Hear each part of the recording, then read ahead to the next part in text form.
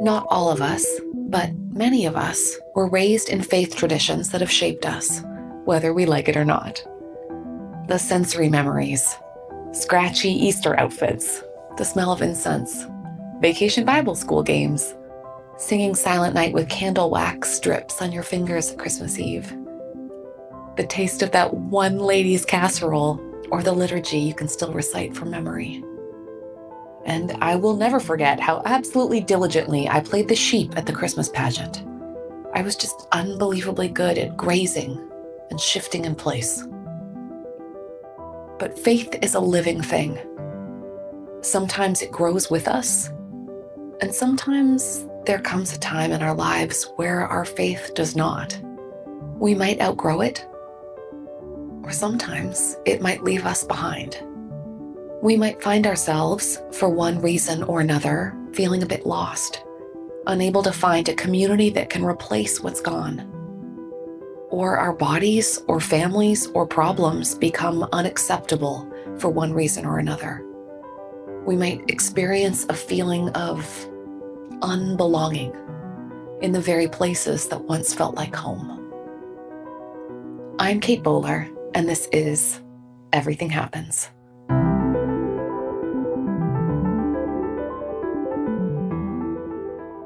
Today, I'm speaking with one of my real-life friends, Jeff Chu.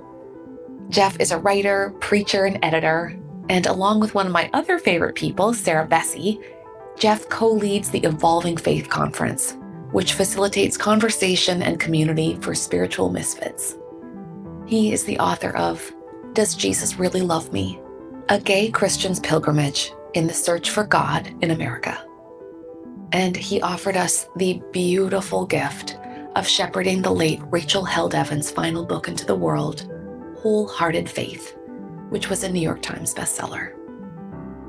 Jeff and his husband Tristan live in Grand Rapids, Michigan with their beloved pup Fozzie. And Jeff, as a child of Chinese immigrants and as a gay man, has experienced the beauty and sometimes pain of belonging and unbelonging in communities of faith. Jeff, my friend, hi. Thanks for doing this. Hey, Kate. Thanks for inviting me. I'm always happy to talk with you, but there's a little more pressure when other people are listening in. I can't say anything that'll get us canceled. Oh, absolutely. I have so many questions about Tiny Jeff, but I actually wondered if we could start before you were born. Tell me about the faith of your parents.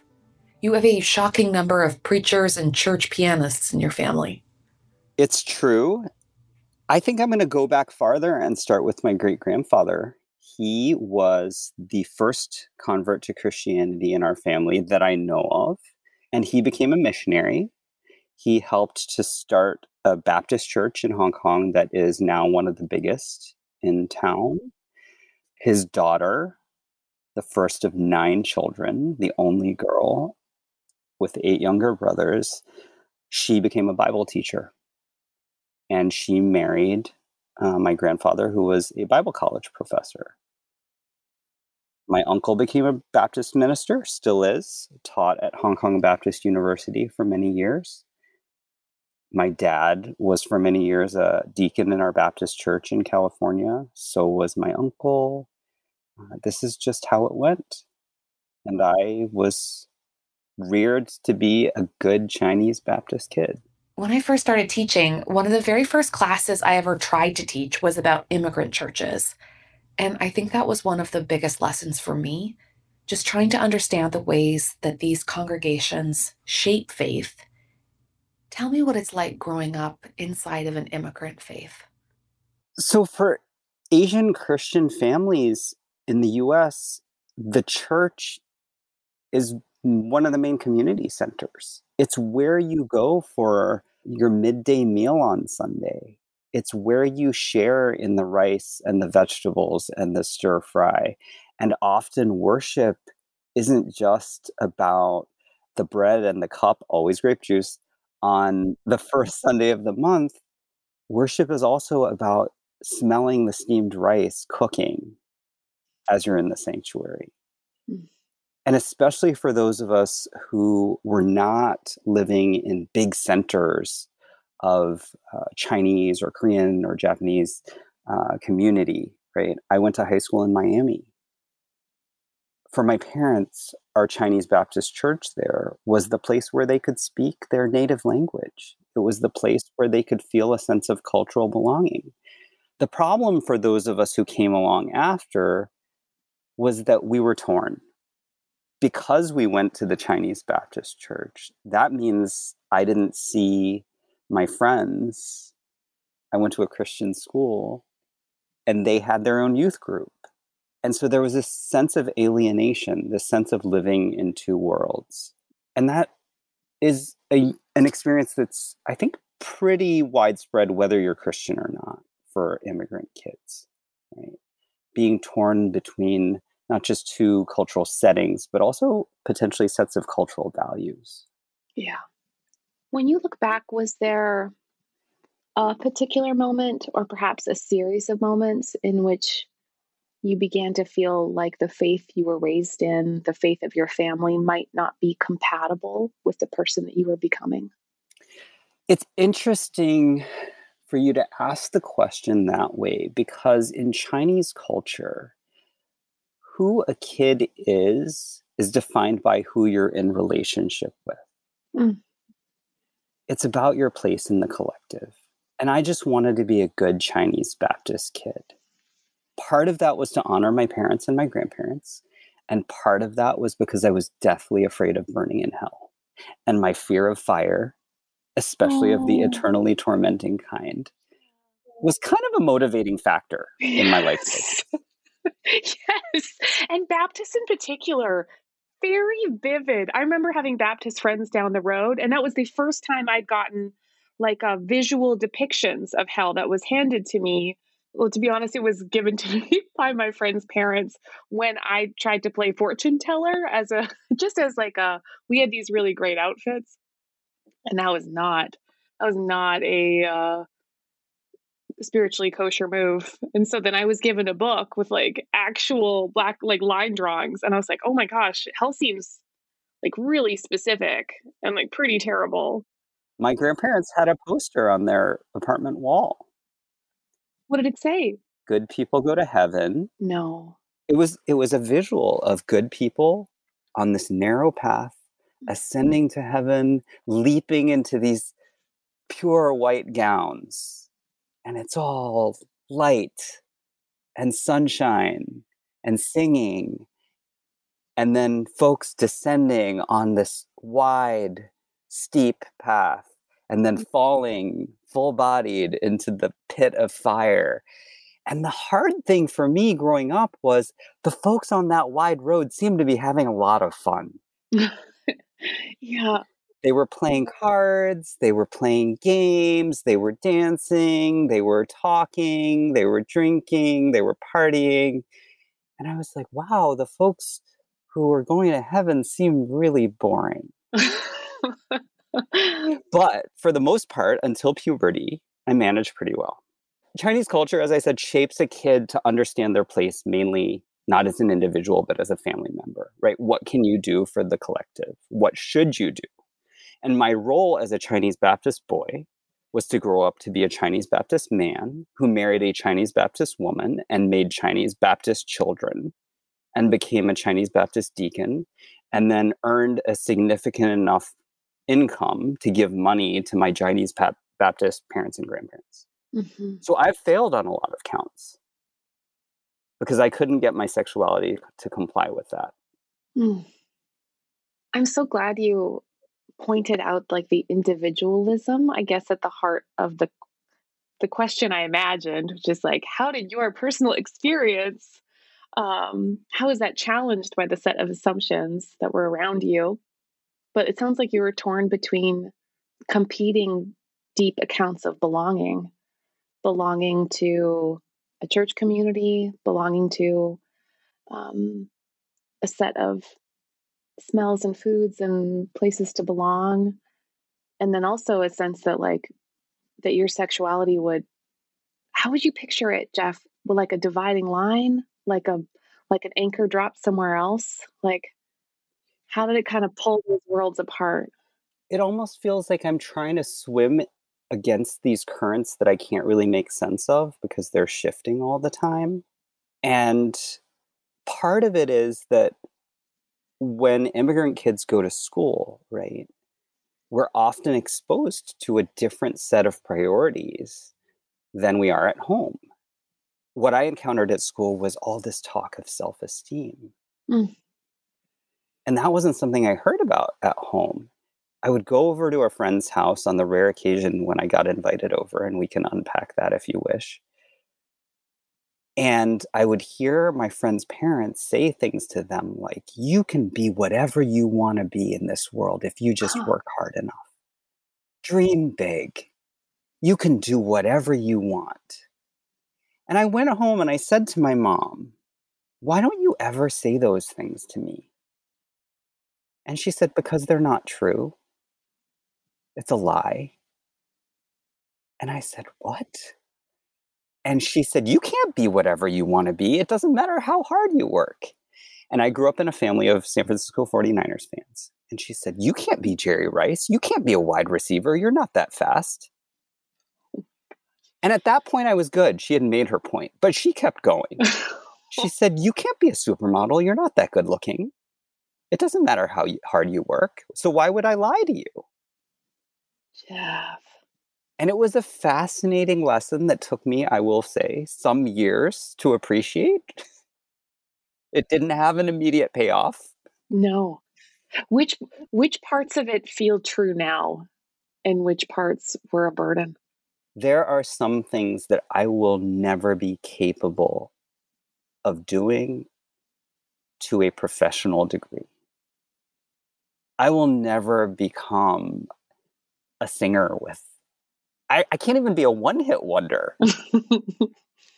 I don't think I'm ever going to be an actor.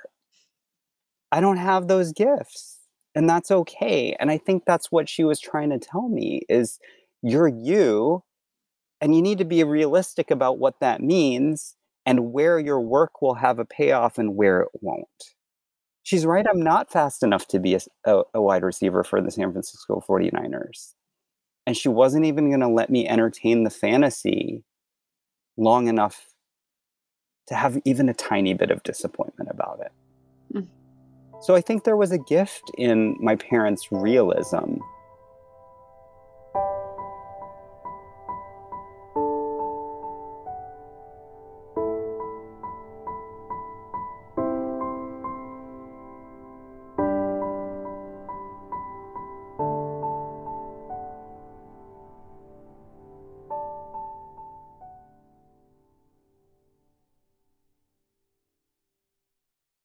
When you were describing her lesson, I guess one of the first things that popped into my head was whether the unchangeability of who you are would offer you a framework for being able to accept being gay. So for years into college, I faithfully went to Bible study. I prayed so hard, so many nights, that God would take these feelings away from me.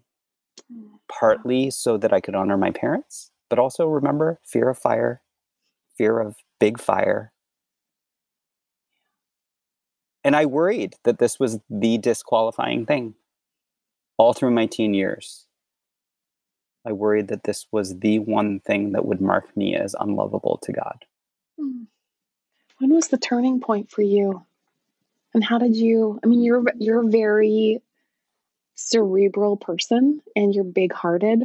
I imagine it was going to involve a lot of categories and maybe also people who could love you into a feeling of acceptance. So, the funny thing about the human body is sometimes your gut does things to tell you a story that your brain can't really process yet. And I think my body revolted. My body started to break down when I was living in London in my 20s. And you can almost think of it maybe as like Jonah trying to escape his calling, right? I fled the US because I couldn't face my friends from college, my family, everyone here. I wanted to go someplace where I didn't really know anyone, except I had an aunt and uncle who were the aunt and uncle to whom I was closest when I was a kid. And so London was this safe place for me, I thought, where I could just get on with my life. But that didn't really work because I still wasn't being honest about my sexuality. Mm. And that was taking a toll on my body. And I got sick. Yeah. And I also felt really depressed. So after my physical problems and some time away from church, I came back to the US and I took some time away from journalism. I had been working at Time magazine in London as a reporter, throwing myself into other stories because I couldn't deal with my own. I came out. And there wasn't really one turning point so much as pressure coming from all directions as well as from within. I couldn't lie anymore. And that was the fundamental thing. Mm. I couldn't lie anymore.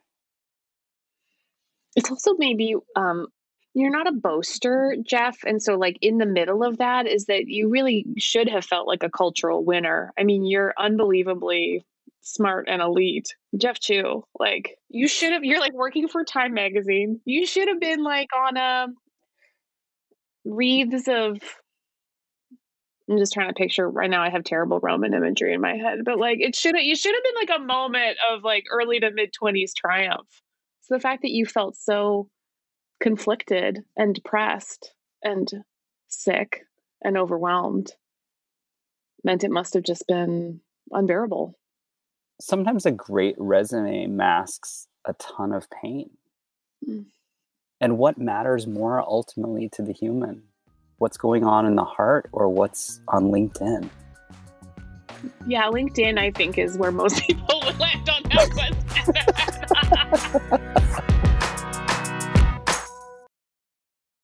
You went on a journey where you did incredibly personal and autobiographical reporting around the country with church leaders and parachurches, and so many others about their views on being gay and being Christian. What did you hope to discover on that journey, and what did you find? So I think folks who have struggled with their belonging, or really their unbelonging, right, can actually turn into decent reporters because we have all been trained to read a room, to study body language, to navigate hostile situations, and to ask questions that aren't about us. And as I was trying to figure out whether it was possible both to be gay and to be a good Christian, as I said earlier, I didn't know how to examine my own story. The only skill I had was to ask other people about their stories. And so that's what I did. I wanted to understand how all these folks who claimed to be Christian ended up in such different places on the question of homosexuality. Mm. And to be clear, I did this reporting in 2010 and 2011 for the most part, and the conversation in society has shifted quite a bit in the subsequent years. And this project really was about sexuality. It wasn't about gender. I was puzzling through how is it that Mary Glasspool, for instance, the first out lesbian bishop in the Episcopal Church, fiercely claims and holds to Jesus. And so do the members of Westboro Baptist Church.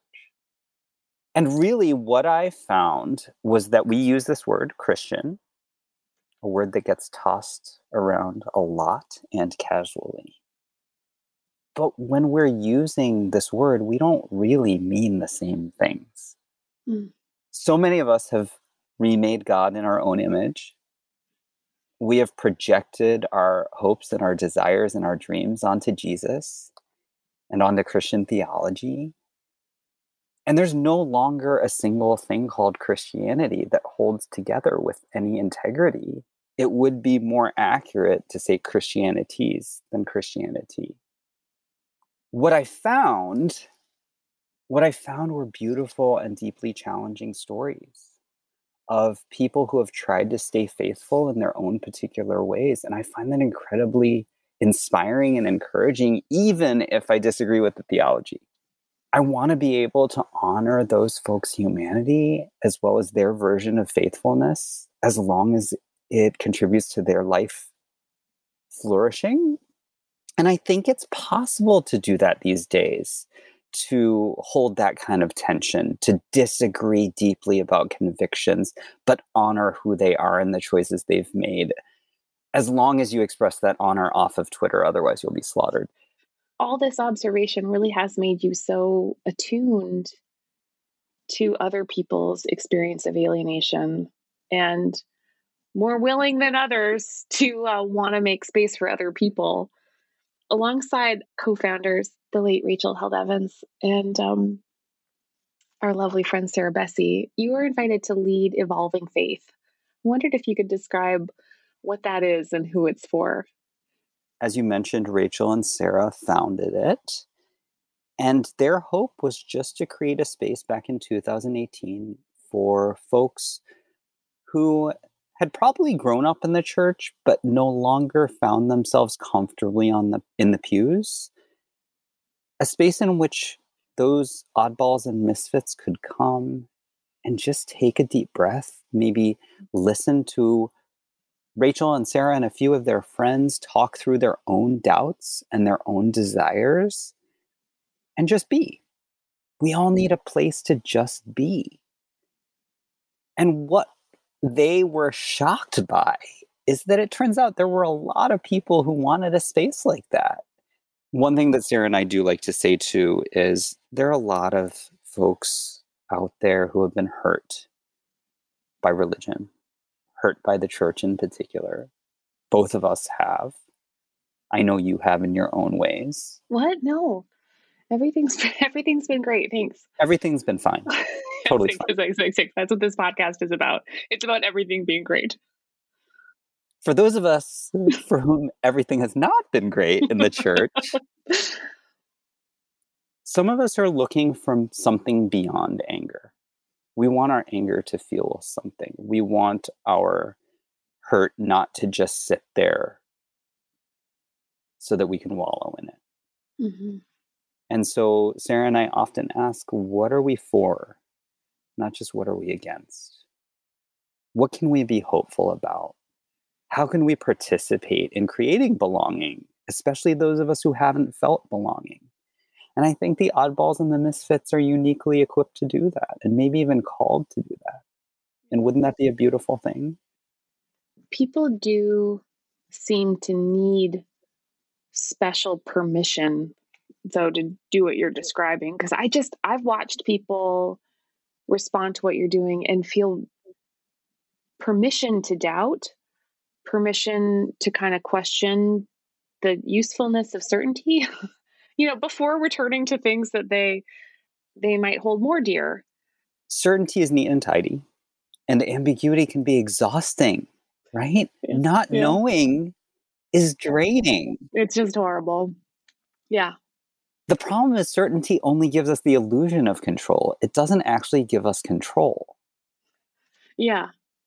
Jeff, what do you like when you think right now about, let's say, doubt and moments of assurance instead of certainty? Because I would say I'm a lot less certain about things than I was before, but I feel a lot more, but the things I know, I really know.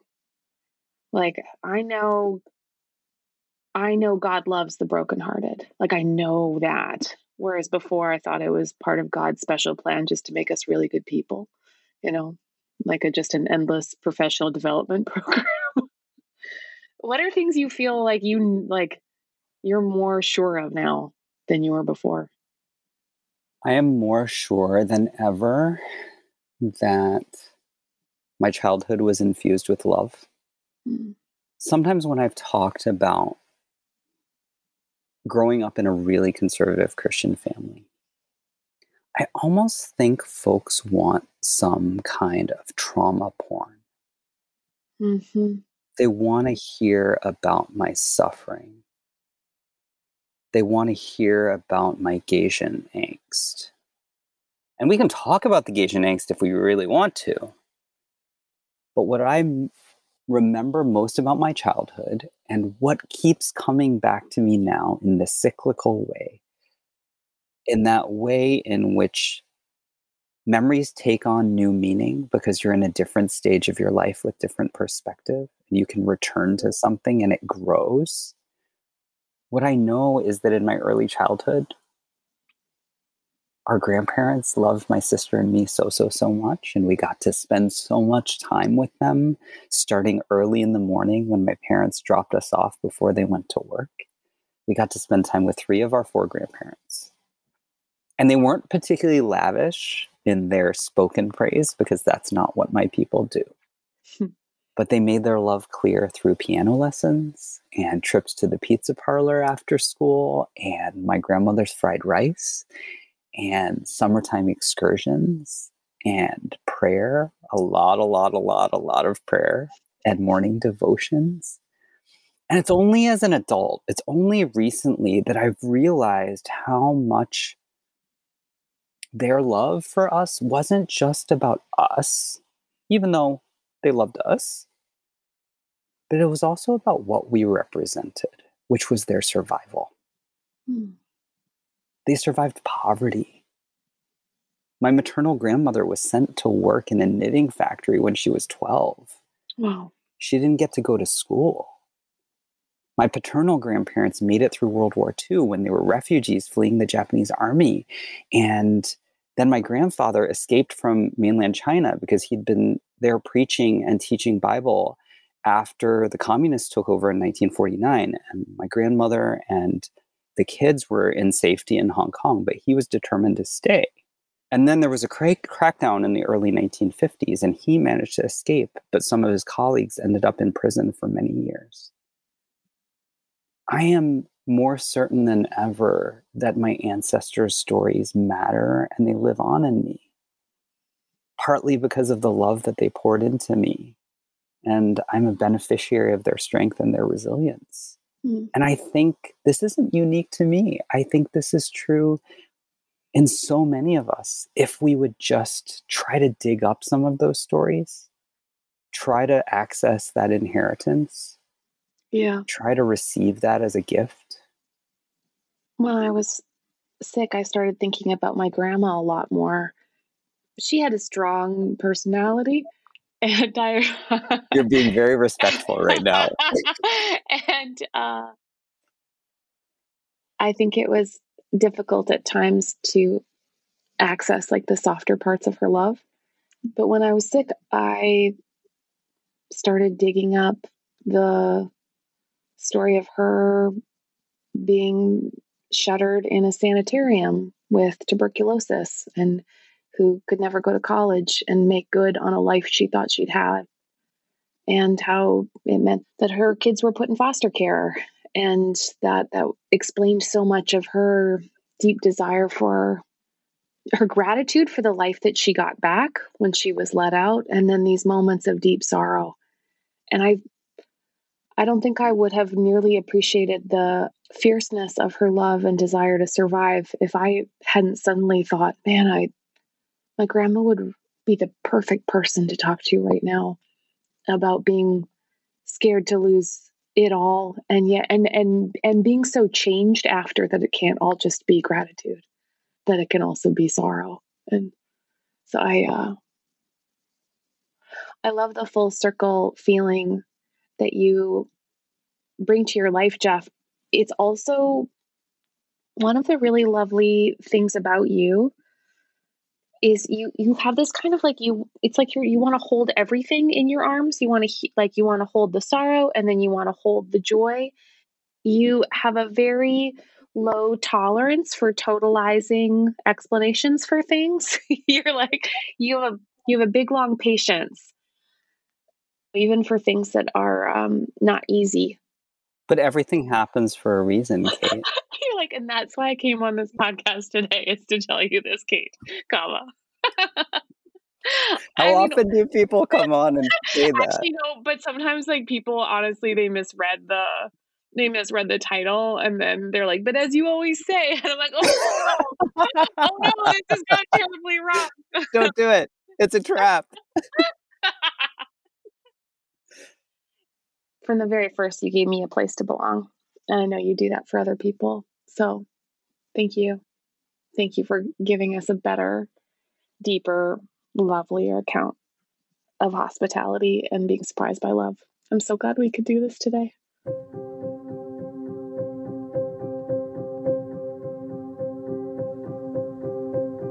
Hello, my loves. I always feel so fortunate that we can have these kinds of conversations together about the deepest kind of belonging. There is, at least for me, always a need to feel that deep pull of acceptableness. Do I fit in? Is this how I'm supposed to behave? Will God love me if? Sometimes we find ourselves chasing that feeling of being acceptable, and it might have a stronger claim on us than feeling anchored in a bigger truth. So here are some bigger truths to end our time together, and it's a simple one. That you, at your very core, are worth cherishing the crap out of. So here goes. Blessed are you, playing the stories of who you are through your mind like a film strip. Where you got your laugh, or love of music, or those terrible navigation skills. You who can pinpoint yourself on a family tree. You who know exactly whose you are. And blessed are you when you don't belong, when you can't explain exactly how you ended up here, outside of what was acceptable, but longing to fit in nonetheless. Blessed are you in the alienation and the fear, the where will I find my people, the confusion or anger or the still woundedness from unbelonging. May you feel your own worthiness. May you feel your own belovedness. May you find yourself wrapped in a story larger than the one you can trace, a story of love and hope and courage, a story truer than the one you've been told. Blessed are all of us here in this family of God. Hi, my name is Rebecca from Richmond, Virginia. When I was growing up in church, and somehow it was just easier for us to all agree on what we believe and feel more certain about those different things. But it also was just our place, right? Like outside of our home, for everybody who went to my church. Church was home and school and church. And when we weren't at those other two places, church is where we were. And church is where all the adults were who knew you and knew your parents well enough that they could fuss at you if you were misbehaving on the back row or taking communion when you shouldn't be. And so, I mean, it wasn't just about the faith, but it was about the community. And I think it's just not that way anymore. At least that's what I keep trying to tell myself, is that church experience doesn't exist now, with people so busy and kids and so many activities. And, you know, we've looked and looked and are looking and looking for a faith community for our children. And I really just want the one I grew up in. And I don't know that it's possible to find it, which makes me really sad. And it makes it hard for me to know what I'm supposed to let go and what I'm supposed to hold on to, because I don't know that I'm going to find that anymore. Hi, my name is Meg. I'm calling from the Chicago suburbs. I totally miss high church, the liturgy, the hymns, even all of the up and down kneeling, the incense, and like just the overall familiarity of the Catholic Church. It's where I would stand next to my grandma with her warbly voice, and she would sing not so great descants. You know, where my friends and I would line up outside of the confessional and kind of like make up what we were going to say to confess to. It's where I was an acolyte, where I would go with my friends and get ashes in high school. And it's where I attended my mom's funeral when I was only 13. So there's just so much about the Catholic Church that feels like a part of the fabric of me.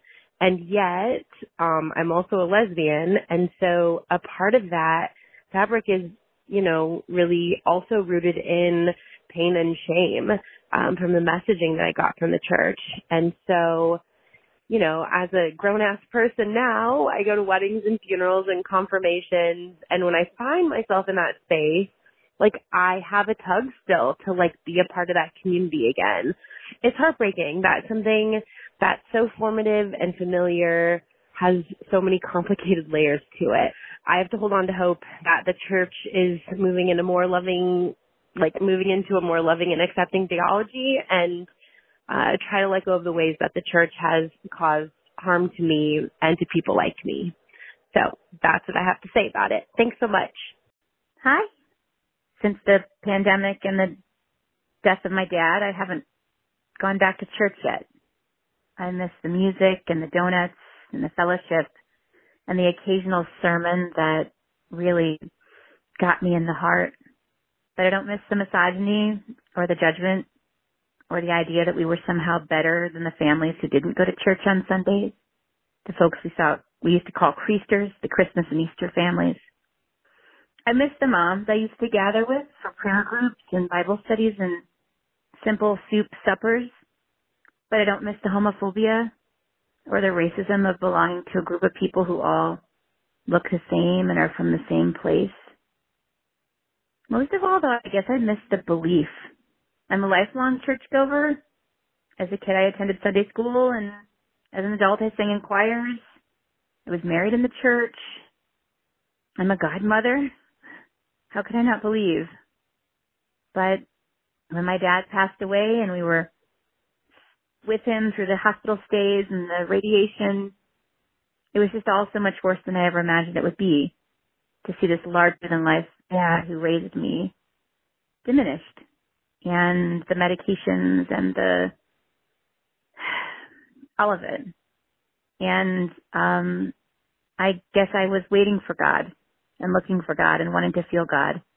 And without a church community, without people dropping off casseroles and all the things they used to do, I guess I miss belief. My name's Anne Marie, and I'm calling from Cleveland. Thank you. Okay, if today's episode resonated with you, maybe you're the person asking these questions about faith and doubt and wondering if you belong. I wondered if maybe you wanted to join us for the Evolving Faith Conference this year. The Everything Happens Project is a sponsor, so I'll be speaking there alongside some friends of the podcast that you've heard here before. And it's all virtual, so you can come in your pajamas or with, say, a glass of wine or maybe coffee if it's the morning. And it's happening October 14th and 15th, 2022. So October 14th or 15th, and if you want to know more, come visit evolvingfaith.com/conference to buy your ticket. I'll see you there.